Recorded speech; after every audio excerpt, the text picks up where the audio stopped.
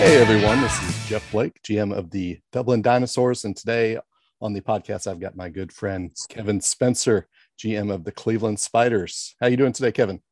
Great. Thanks for having me on today, Jeff. I appreciate it.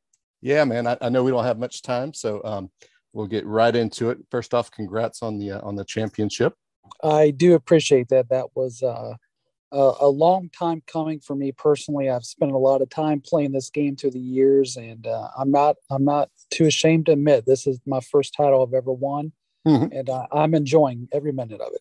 Hey, that's one more title than I have, so you're definitely up on me for sure. Well, yeah, let's get right into it. So how did you view your team before the season? What did you think your team's prospects were? Well, I'm going to be honest with you. I really felt like last year was one of my best teams I ever had. And I pushed Palmetto last year, but I just couldn't beat them.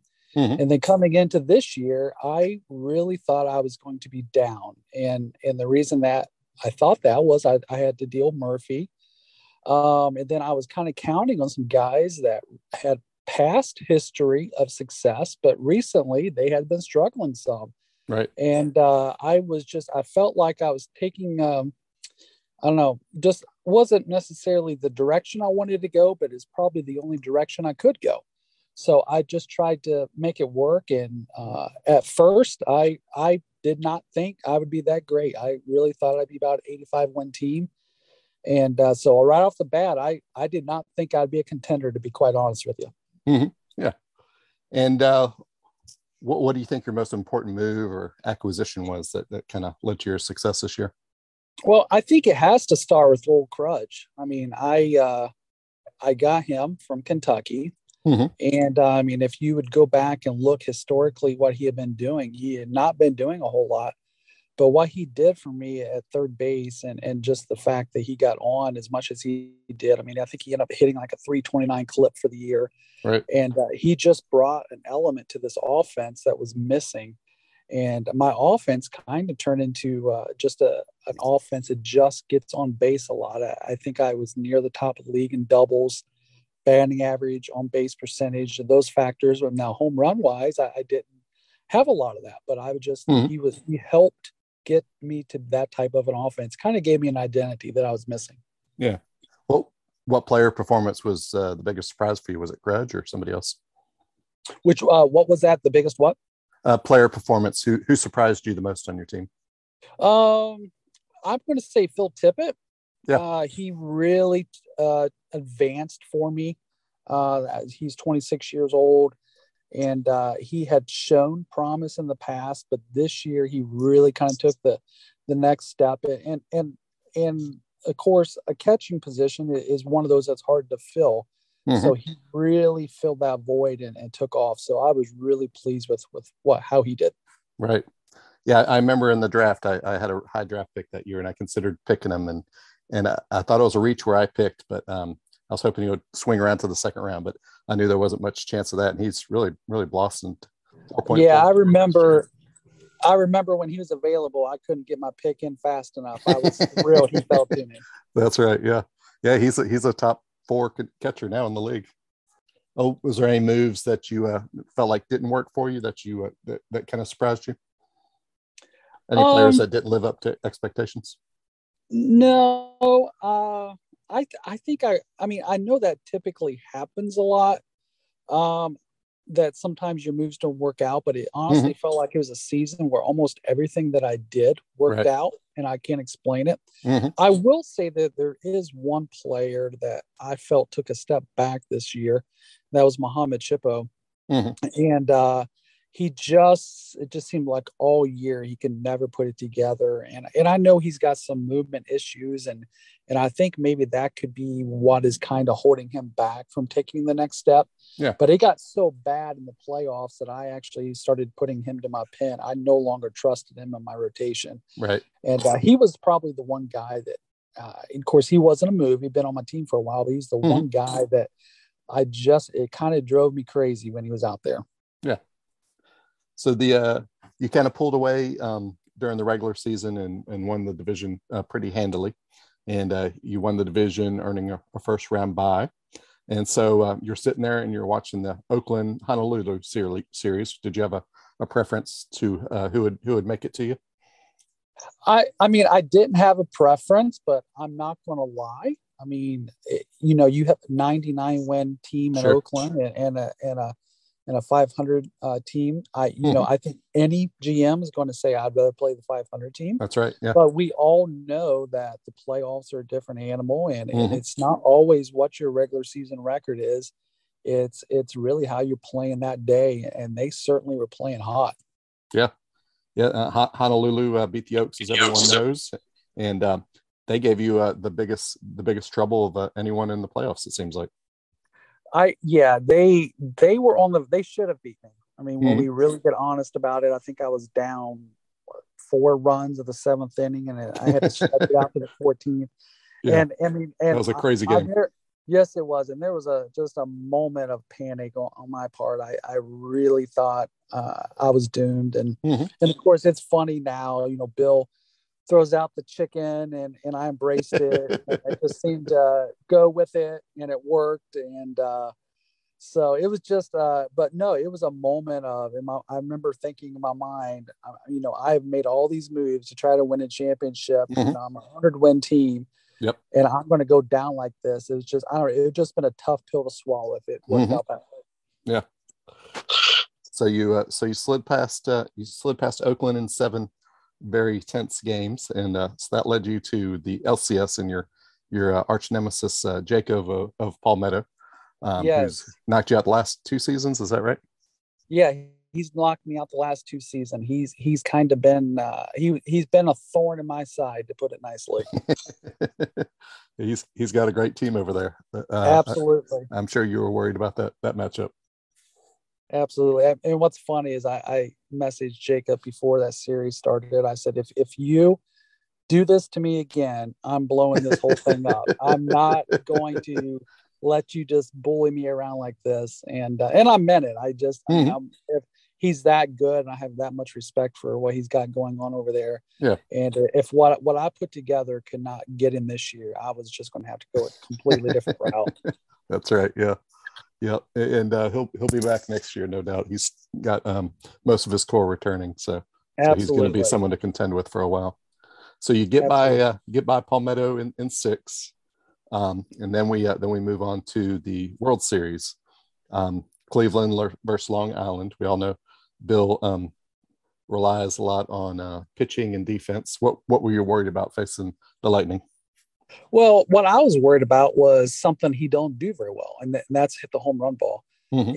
And my strategy going into it was, okay, well, I'm going to try to throw guys out there that don't give up the home run, mm-hmm. Because he don't hit home runs, and I don't want to help him hit them. Right. So I don't want to give him an advantage that he currently don't have. And mm-hmm. and then I know it. And I went into this understanding that defensively, I did not match up, and nobody in this league matches up to Bill defensively when we're honest about it. But I knew that I had guys that can get on base, and regardless of how good you are defensively, the one thing that can crack a defense is high pressure. Mm-hmm. And I wanted to just get guys on base. Some of the things I did, I was trying to turn up my aggressiveness on the base paths, anything that I could think of mm-hmm. that I could potentially crack his defense and cause some errors. And I don't know what the numbers came back at, but I know he committed a lot more errors than what I did, which surprised me. Yeah. And do you attest that to pressure on the base path and so forth? Yeah. I mean, I don't know. I mean, I hit an insane. I did not hit a home run the whole series, which shocked me. That's nuts. Yeah. But I mean, I had an enormous amount of doubles. I just had guys getting on base, and I think, I'm not saying that's why, but I think it certainly did. It certainly helped. Mm-hmm. Yeah. And what do you think your biggest key in defeating Bill other than that? I don't know. I mean, it was such a. Mm-hmm. It felt like I controlled this series, to be honest with you. I mean, outside of the one game where I think I may have gave up 10 runs, mm-hmm. it just felt like in the end of the day, as much success I was having on offense, it was still just good old fashioned pitching that controlled this game. And so I certainly think pitching was really what did it for me. Yeah, and you took the first 2 games on the road, which is just huge in that kind of series. Yeah, just a huge momentum swing. Yeah. So you were watching the game as the final outs were ticking away. What were you thinking? It was just a lot of past misery in this game that the demons were coming out, and I have finally overcame this hurdle. Yeah. And I mean, I've been playing this game a lot of years. I've come close so many times and could just never pull it off. And I just got tired of not winning. And it was just pure joy on my part to finally win this game. Yeah. Yeah. Well, we got about 5 minutes left. So let's talk about the big topic of the league right this second, which is the Russick deal. Why did you feel like you needed to trade Russick? Well, I have about $400 million in contract demands facing me in order to keep this thing going. And I got half my offense will be leaving. And I no longer have the farm. And you can't buy your way financially into a championship. Right. It's just impossible, especially with the salary structure we have in this league. You can't just buy every player and continue to win. So it was going to run. I could have extended Russick. I had the money to do it, but I had to pick and choose who was going to join him. And so when you don't have young guys coming up to replace the old guys, you're forced to spend. And I just simply couldn't sustain what I had going on. And so I had, in order to come back be competitive again, I felt like I needed to do it this coming year. And I had the battle had been in my mind. Do I do it this year? Do I wait till next year? Try to re-sign him, then trade him? I had all these things going through my mind, but the championship allowed me to make my decision maybe 1 year sooner than I absolutely had to, but I do think it was the right decision. Yeah. And talk about the process of making the trade and looking at offers and stuff. How did that go for you? Yeah, it was way harder than I ever expected. I mean, I had 7 offers. 4 of those came from the FRL side. 3 came from the ARL. And every offer that I had was just a great offer. And it's one of those things where, you go through each offer and say, I like this about this offer, this about that offer. And you just spend so much energy trying to figure it out. And then you feel bad at the end of the day because you don't want people to think, well, their offer wasn't good enough. It was not that case at all. I mean, it was amazing how close these offers were lined up. Yeah. The one thing that did surprise me about it is I did think there'd be 2 types of teams interested. The first type of team that I thought would be interested would be the team that they thought Russick could get them a championship next year. Then the other type of team was where I really thought he was best aligned would be for those teams that had a young core, decent finances, and could look at him for an extension. And there was the biggest majority of my offers came from those type teams that were building something that I think are teams that we could look at being a championship contenders in the next couple of years. So what made you settle on Claude's offer? Well, I always have the philosophy that starting pitching is the hardest position to fill. And I do have some hitters in my organization that I do like, but I'm very weak on the pitching side. And I felt like the pitching prospects that were coming in that deal just was what I was looking for. Yeah. So that I would say that's what put that over the top for me. Yeah. Yeah, you got Tom Seaver in that deal, who's maybe a couple of years away. Nieves, who's real close. Yes. How soon do you think Nieves will be in your rotation? Well, I don't anticipate rushing. I never have been the type of guy that would rush people. Yeah. So I don't expect it next year. But maybe the following year we could maybe start to look at that. Yeah. And you also got Schofield was the Seaver, Nieves, and Schofield were the three biggest names in my opinion. So what do you think of Schofield? How far away is he? Well, I find him interesting. I love guys that get on base, and he is an on base monster. Mm-hmm. It's always how I kind of build my teams, with guys that can get on. And I obviously he's more of a DH, and I don't. My style is I typically don't like a pure DH.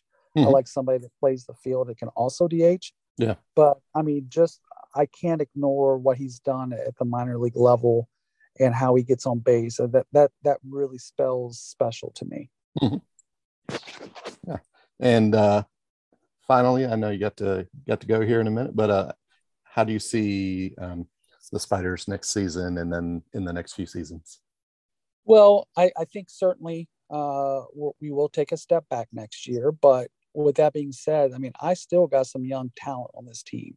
Mm-hmm. And I think there's buildable pieces that we have, and with the prospects that I got in this deal, future moves that I could be making, I would like to just blend it, and I'm hoping that I can be competing again. I don't know, I might be a 500 team next Mm-hmm. year.